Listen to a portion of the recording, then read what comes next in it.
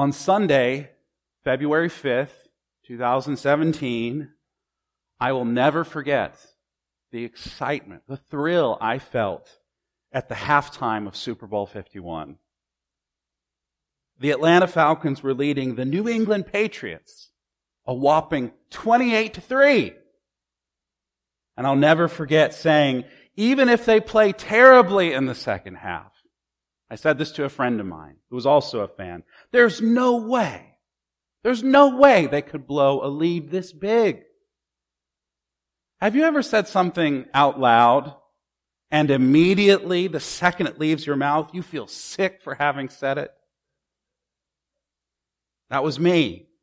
And with an almost superstitious terror, I realized I had unwittingly cursed my home team. And no amount of recanting on my part could stem the tide that was Tom Brady. Atlanta lost that night, 34-28. I was sick to my stomach when years later I heard someone say, statistically, if the Falcons took a knee for every play of the second half, they could have bled the clock dry and won the game. The Falcons failed me and so many of you so spectacularly that Sunday night, I wore a Detroit Lions t-shirt on Monday morning. Nothing could be more humiliating than being the fan of a team that imploded so ingloriously on the national stage. And that includes my wearing a t-shirt of the only team in NFL history that's ever gone 0-16 in a regular season. Not with one single win. I would rather ascribe myself to those people than the Falcons at that point. You know, it's funny, I think, in some ways, how we all tend to do this. We distance ourselves from massive failures, from total screw-ups, from the black sheep of our very own family. We don't want to be associated with losers or deadbeats or ne'er-do-wells or anybody else that makes us look worse. It's human nature to want to sweep failure under the rug, even if those failures share the same blood in their veins and the same name on their driver's license. How fortunate we are, then, that our Lord, the God of Abraham, of Isaac, of Jacob, and now of Moses and Aaron, is not the kind of God who so easily abandons those who abandon Him. In fact, the Lord's family is comprised entirely of failures, past, present, and future. And the good news for us this morning is that those are the very people whom He loves and works through the most in this world. Not the high and mighty, not those that have it all together, but the Moseses and the Aarons of the world. See, last week we watched as a cocky Moses waltzed into the throne room of Pharaoh, ad-libbing what God told him to speak verbatim. Moses and Aaron came in their own power and authority, but Pharaoh, much to their surprise, drove them out in his power and authority. And worst of all, he made not Moses and Aaron suffer the consequences. He made the very people they were coming to advocate for. He made the common people suffer for their mistake. And their arrogance made an already back-breaking labor all the more unbearable for the Hebrew people. And the Hebrews who once believed in Moses and his message now turned their backs on him. He came preaching the sweet sense of freedom. But now they had found that he made them stink to Pharaoh. Stink of slavery and subjection. And so Moses turns to God and essentially says, "What have you done?" Isn't that interesting? Moses is at fault. He's to blame, and yet he turns to the Lord and says, "Why have you burdened your people with even more trouble when you promised that you'd rescue them?" See, Moses went into Pharaoh's court wearing an Atlanta Falcons jersey, and he came back to God in a Detroit Lions t-shirt. But the Lord wasn't fazed by this at all. He wasn't surprised by the fair weather fandom of Moses. In fact, he says, Moses, watch what I am, not you, what I am about to do. And our passage this morning picks up right at this spot where the Lord, not Moses, not Aaron, not Pharaoh, not anybody else, but the Lord stoops down low in love to redeem His family of failures. That brings us to our passage here this morning. Look with me starting in verse 2 and going through verse 13 here. And these first two verses, 2 and 3, God reminds Moses and all of us who read by extension of who He is, not who we are. That's what we love to do in America. Talk about who we are. What's our identity? Let's start with us first. No. That's not the Lord's agenda. Who He is, He says, I am the Lord. Who am I? I was the one that appeared to Abraham and Isaac and Jacob as God Almighty.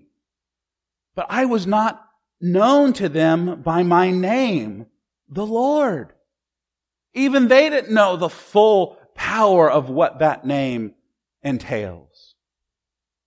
It's interesting that after the disaster of chapter 5, Moses returns to the Lord indeed, and he comes with his tail tucked between his legs and a finger whacking in God's face.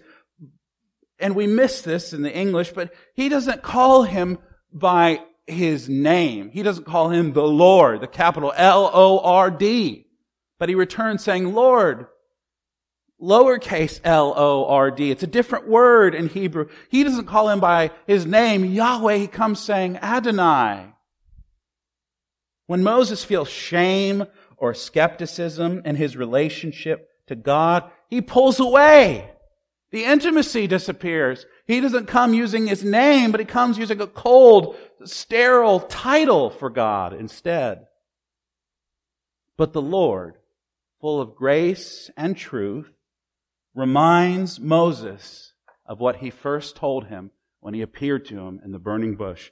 But Moses, no matter how bad you failed, no matter how miserable you've made life for the people that you love, remember, I am who I am. I am the God of Abraham, the doubter. I'm the God of Isaac, the partial. I'm the God of Jacob, the trickster. They didn't even know my full name. They didn't see the full power of what it means for me to be I am who I am. And yet I have revealed my name and my character and my authority fully to you. Perhaps this morning, Christian, you find yourself dragging your feet into church, feeling as unworthy and as embarrassed before God as Moses did. You've gone yet another week without making any progress in your life, any discernible measure of improvement. Perhaps you've gone another week where you can't break free from that addiction or that sin. Perhaps you've gone another week where you've failed to reconcile with a friend or a family member, and you feel ashamed over that. Whatever it is that keeps you from feeling like you ought to be loved by Him, God says, even to you, I am who I am, even for you, sinner. Even for you. See, when we look at the Scriptures and we see the characters that God deals with, we see that He deals with all the rascals and criminals of the world. I don't know where in the trajectory of evangelical history we came to believe that we've got to be so put together. We've got to be so impressive to one another. It's almost as if we don't believe that God really loves and works through sinners. We got to get our act together. We got to stop smoking and drinking and dancing. That's the old ways. We got to stop doing all that stuff. But then we got to vote this way, and we got to have these opinions about social issues, and we've got to have these concerns. And it's if we ignore the fact that the only people God ever works with in Scripture are utter messes. But God says, even to those utter messes, I am who I am for your sake. The same God established His everlasting covenant with scoundrels, with known draft dodgers, with known credit card scammers of the ancient world, people that renege on their oaths and responsibilities. God establishes His eternal, impeachable covenant with these people. And although we read they were ethnic immigrants and outsiders, and although they were spiritual vagabonds and wanderers, the Lord promises, even to these rotten, low-down, mangy people, I will give you a land of your own. And although you groan and suffer now, I will set you free from the slavery that keeps you in chains. But notice this, folks. It's not because of anything they did or said or thought or believed or were. God doesn't keep His covenant based on what we bring to the table, but because the Lord always remembers His covenant with sinners. That's who He was then, that's who He is now, and that's who He always will be. And since this is the kind of God He is, what He's going to do for this family He's established, He answers in verses 6 through 8. Therefore, tell the Israelites, I am the Lord. You may be who you are, but don't forget I am who I am. I'll bring you out of forced labor. I'll rescue you from slavery. I'll redeem you with an outstretched arm of great acts of judgment against your enemies. I'll take you as my people. I'll be your God. I'll bring you to the land that I swore to give to your grandfather and great-grandfather and great-great-grandfather. I'll give it to you as a possession. Why? Because I am who I am. Does it say anything about how Moses will act or Pharaoh will react? No. Does it say anything here about how Israel will receive it or how Egypt will respond? No. 7 times in these verses we read the great I am say, I will. I am who I am, and I will do what I will do. For whom I will do it. These are the promises that He sets out for these people that have no virtue in them, no heroic qualities. Now, Deuteronomy just gets straight to the point. I loved you not because you were the greatest of every nation, not because there's anything interesting about your ethnicity. There wasn't. You're the least of all people. Who cares if you're from the Middle East? I loved you because I loved you. And there's nothing you can do to stop me from loving you. 7 times we read the great I am say, I will. I will bring you out. I will rescue you. I will redeem you. I will take you as my people. I will be your God. I will bring you to the land, and I will give it to you as a possession. This has once been, is now, and always will be the agenda of the Lord for people like us. The acts of the Lord are to redeem the enslaved, to covenant with the nobodies, to give the gift of belonging, of home, of love to those who have nothing. Freedom, family, future for sinners. Then you will know, Maranatha, that I am the Lord.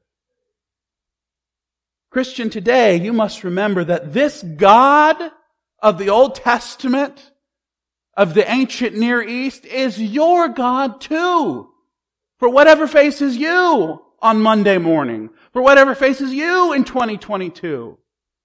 The God of Abraham, Isaac, and Jacob might as well be described as the God of Deborah and Alex and Ralph. The God of Elizabeth and James and Ryan, the God of Priyanka and Danny and Sarah. No matter what troubles you, no matter what sorrows overwhelm you, it's not you.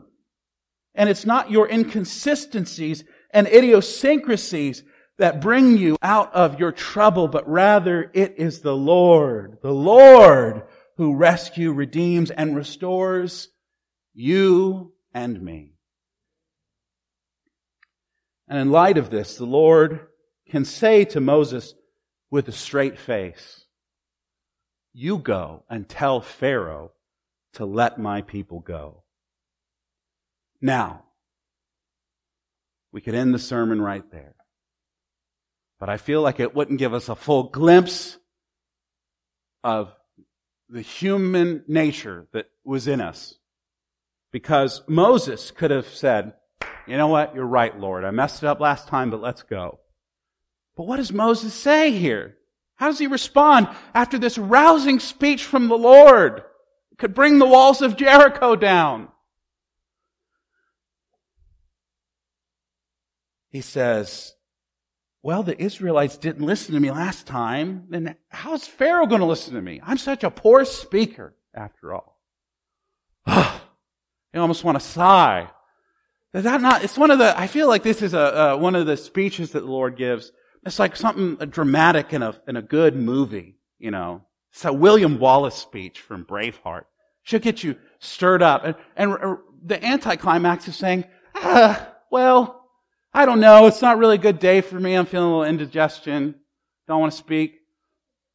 But this is good for us to see because that is our human nature. No matter when we see the promises of God, when we see how clear the gospel is, and our hearts should swell with joy and worship, we respond with, but I'm tired today. That's who we are. And yet, notice that this doesn't stop the Lord from accomplishing goodness in the life of His people. Even when they give some lousy excuse back to Him.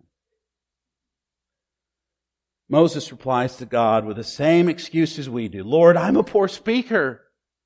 Lord, I'm just too busy. It's a tough season for me, God. I just got a lot of stuff going on. Got a lot of appointments and meetings this week. I just don't have the money right now. Or maybe we just are honest about it and say, Lord, I just don't want to do it. Send somebody else but me. But the Lord responds with the same patience as before. He doesn't come in wrath and thunder against Moses and Aaron, although they quite honestly deserve it at this point. He comes to them in love because He doesn't expect them to trust in themselves or their knowledge or their ability, but He comes to them reminding them that they can trust Him and then go in life. See, this is how the Lord works in our world, Christians. He trusts people like this. Not the big and the mighty and the powerful, not the rich, the wise, or anything else. He goes through people with stuttering speech and shaky knees. He comes to a couple of old men in their 80s to come before the greatest military and economic force of the ancient world, and He'll work through them. He doesn't send Charlton Heston or more recently Christian Bale into the throne room of Moses. He sends guys that can barely get out of bed in the morning. Not only are they weak physically, they're spiritually weak. And yet, this is exactly the kind of family that the Lord adopts in this world. Not ones that can offer power and prestige, but ones that are eat up with poverty. Physically, socially, mentally, and of course, spiritually. It's interesting then, isn't it, that now, is the time, in the middle of this, we get an oddly placed genealogy. I know we groan when genealogies come up in the Bible. We say, well, what's the purpose of this? Well, let's remind ourselves that these two people that are now being asked to do the most important thing in the history of the world up until this point, they don't seem all that impressive to us. Not even from a familial standard. Certainly not to the Israelites, who their lives they've made infinitely harder. Moses gets that right. He says, the Israelites don't like me. We've really complicated their lives. But revealing their genealogy does reveal that they are, in fact, a bona fide part of the family of Israel.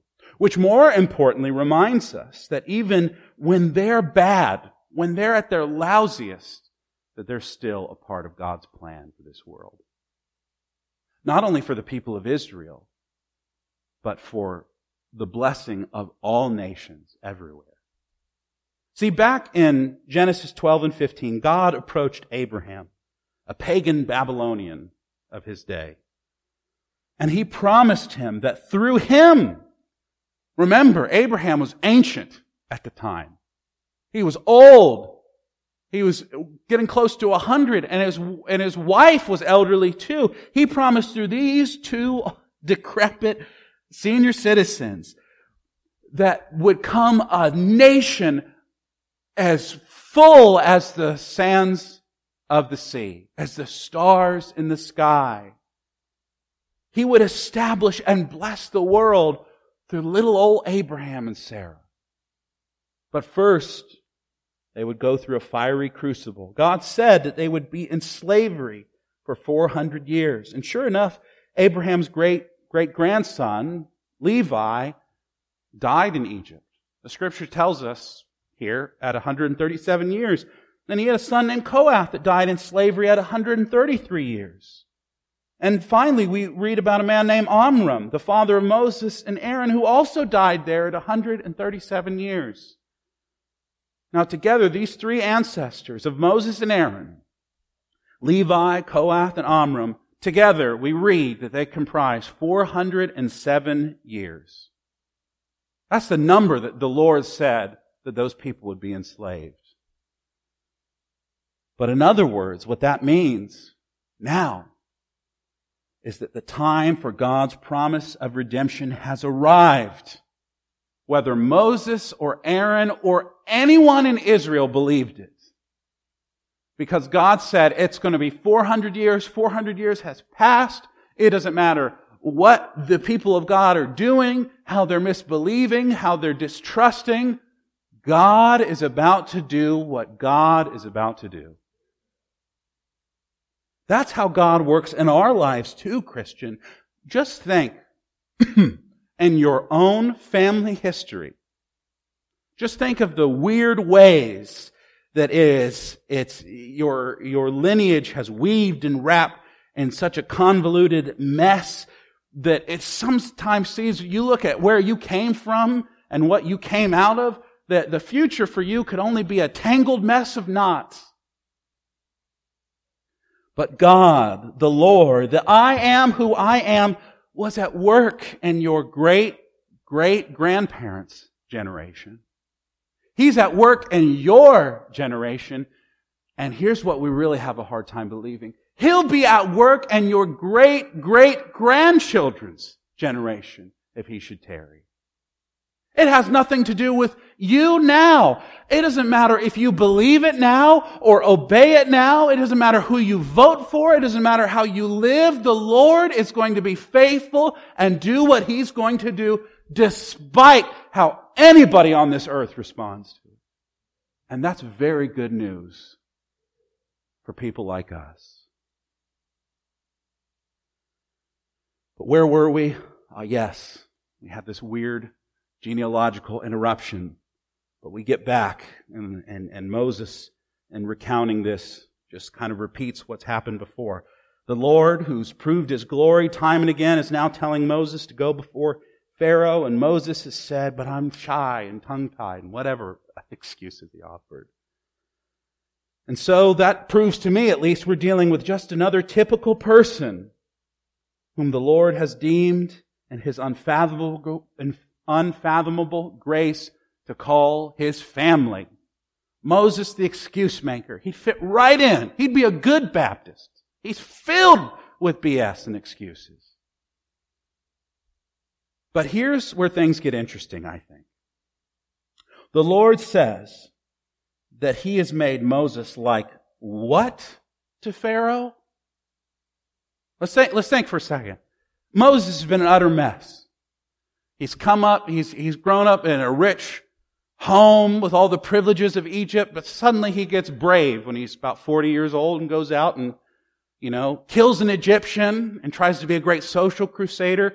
But when he sees it's going to have consequences, he's a coward and he flees into the wilderness. And he lives in anonymity. He's a shepherd farmer with a bunch of pagans. And then he comes back and the Lord has to drive him like cattle back into Egypt to be a great prophet. And he complains about, I can't speak good and I can't do anything. So the Lord rolls His eyes and gives him Aaron. Then he gets cocky. And after all this, woe is me, he gets arrogant and goes into the throne room of Pharaoh and says, this is what I think you should do, Pharaoh. And Pharaoh enslaves his people even harder. And Moses says, this is the character that we're dealing with, just so we're clear. God says, I will make you like God Himself to Pharaoh. What? Moses? Hasn't the Lord been paying attention to Exodus 1 through 7? Hasn't He been reading along with the story so far? He's going to make this person that's prone towards flippancy or cowardice or arrogance, He's going to make him like God, a representative of the holy name and agenda of the Lord? Yes! That's the unbelievable grace of God on full display. He commissions only the most sin-stained people to be His ambassadors of His holy name and His holy word. That's the only people that God has to work with in this world.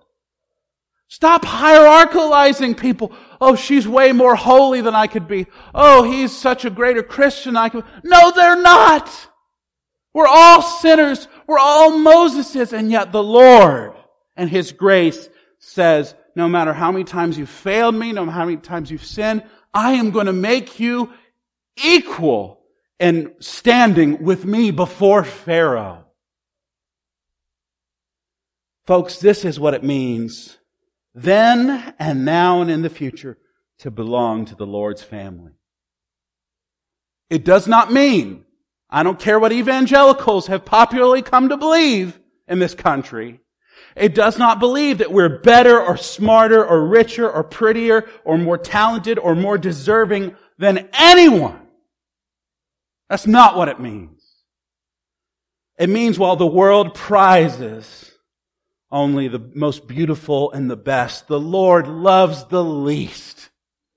And that's why He loves Maranatha Baptist Church. Paul tells us in 1 Corinthians, brothers and sisters, consider your calling. Paul writes this to us, folks, whether he realized he was doing it or not. Not many of you were wise from a human perspective. Not many of you were powerful. Not many of you were of noble birth. Instead, God has chosen what is foolish in this world to shame the wise. And God has chosen what is weak in this world to shame the strong. God has chosen what is insignificant and despised in this world, what is viewed as nothing, to bring to nothing what is viewed as something. And what's the purpose of all this? He summarizes, so that no one, not a soul, may ever boast in His presence, because it is from Him that you are in Christ Jesus, who became wisdom from God for us, our righteousness and sanctification and redemption, in order that, as it is written, let the one who boasts boast in the Lord. The Moseses and Aarons and Israelites of this world cannot boast in themselves or in their family heritage or in their cultural identity, and none of us can. We can't brag about we were born in this country, we were born this family, we have this last name, we are in this tax bracket, we went to this school. None of us can boast in anything but only in Christ Jesus, who became wisdom incarnate. The concept of wisdom putting on a body, that's Jesus. And He, in all of His great wisdom and all of His infinite knowledge, took on our foolishness, took on our fallen flesh without having any sin in and of Himself, so that by living and suffering and dying on a cross and rising from a tomb for us, that we might become the full-time family of God. St. Athanasius, the great church father of old, said it this way: Jesus Christ became what we are so that we might become what He is. So the Lord sends Moses and Aaron, of all rotten people, to be preachers and prophets of God, because to be in the Lord's family is to be so bound tightly, so enmeshed together with Him in Christ, that we, Paul tells us, are united in the very mystical body of the Lord Jesus. In some unspeakable way, we form the hands and feet, and even, God help us, the mouth of the Lord in the world today. And despite our fleshly failures and sinful struggles, and boy, do we all have that, we are united to Christ by the love and grace and mercy of our Lord. And He commissions us. He commissions everybody in this room. Let me get real particular about this. I'm talking to real human beings. He commissions us today to be Moses and Aaron's to this world. To be preachers and prophets. You don't need seminary training. You don't need ordination licenses. You simply need to be obedient to share in the joy of giving this gospel to every living creature. We, like these people, however, will face many a Pharaoh in this life. There's many cruel people in our world who hold earthly power, whether it's in the boardrooms or whether it's in the congressional halls. There's always going to be people like Pharaoh who harden their hearts against the gospel, against the ones that the Lord loves, because they hated God first, and now Jesus says they'll hate us too. But Christians, this is where the message breaks down for evangelicals. We don't have to fight back to take this country. That's foolishness.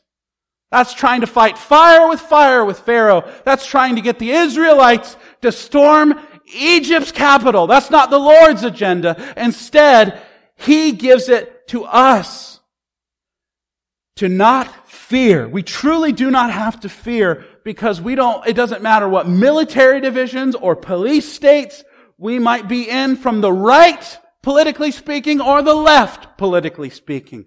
Because through His own family, as pitiful as we are, the Lord, through His gospel, will work signs and wonders in this world. Not through strength of arm, not through sword and spear, but as the great evangelist Billy Sunday once said, He'll work in this world, in this old world, till it is bound to the cross of Jesus Christ by the golden chains of love. Finally, the Lord reminds Moses and us in verse 5 that they will all know. Who is they? Sure, it's ancient Egypt. But through the Holy Spirit, we believe that this could be just as equally and truthfully applied to modern day America. So whether it's the ancient Egyptians or the modern day Americans, they will all know that I am the Lord. I will stretch out my hand, not only to afflict my foes, but to rescue my family. For I am the Lord, and you, Maranatha, are my people. Let's pray. Lord, help us to trust in you, our Father, who stretches out your hand in judgment against all who would harm your people. But Lord, help us also to be humble. Because while people will oppose us, remind us that Jesus the Son stretched out His hand on the cross to break our chains of sin and death, even when we opposed Him. So equip us with love, empower us with courage to be fools for you, abandoning the power of this world to point even our enemies to the everlasting glory of the world that you are making for us, your family. For it's in Jesus' name, the great I am in the flesh, we pray. Amen.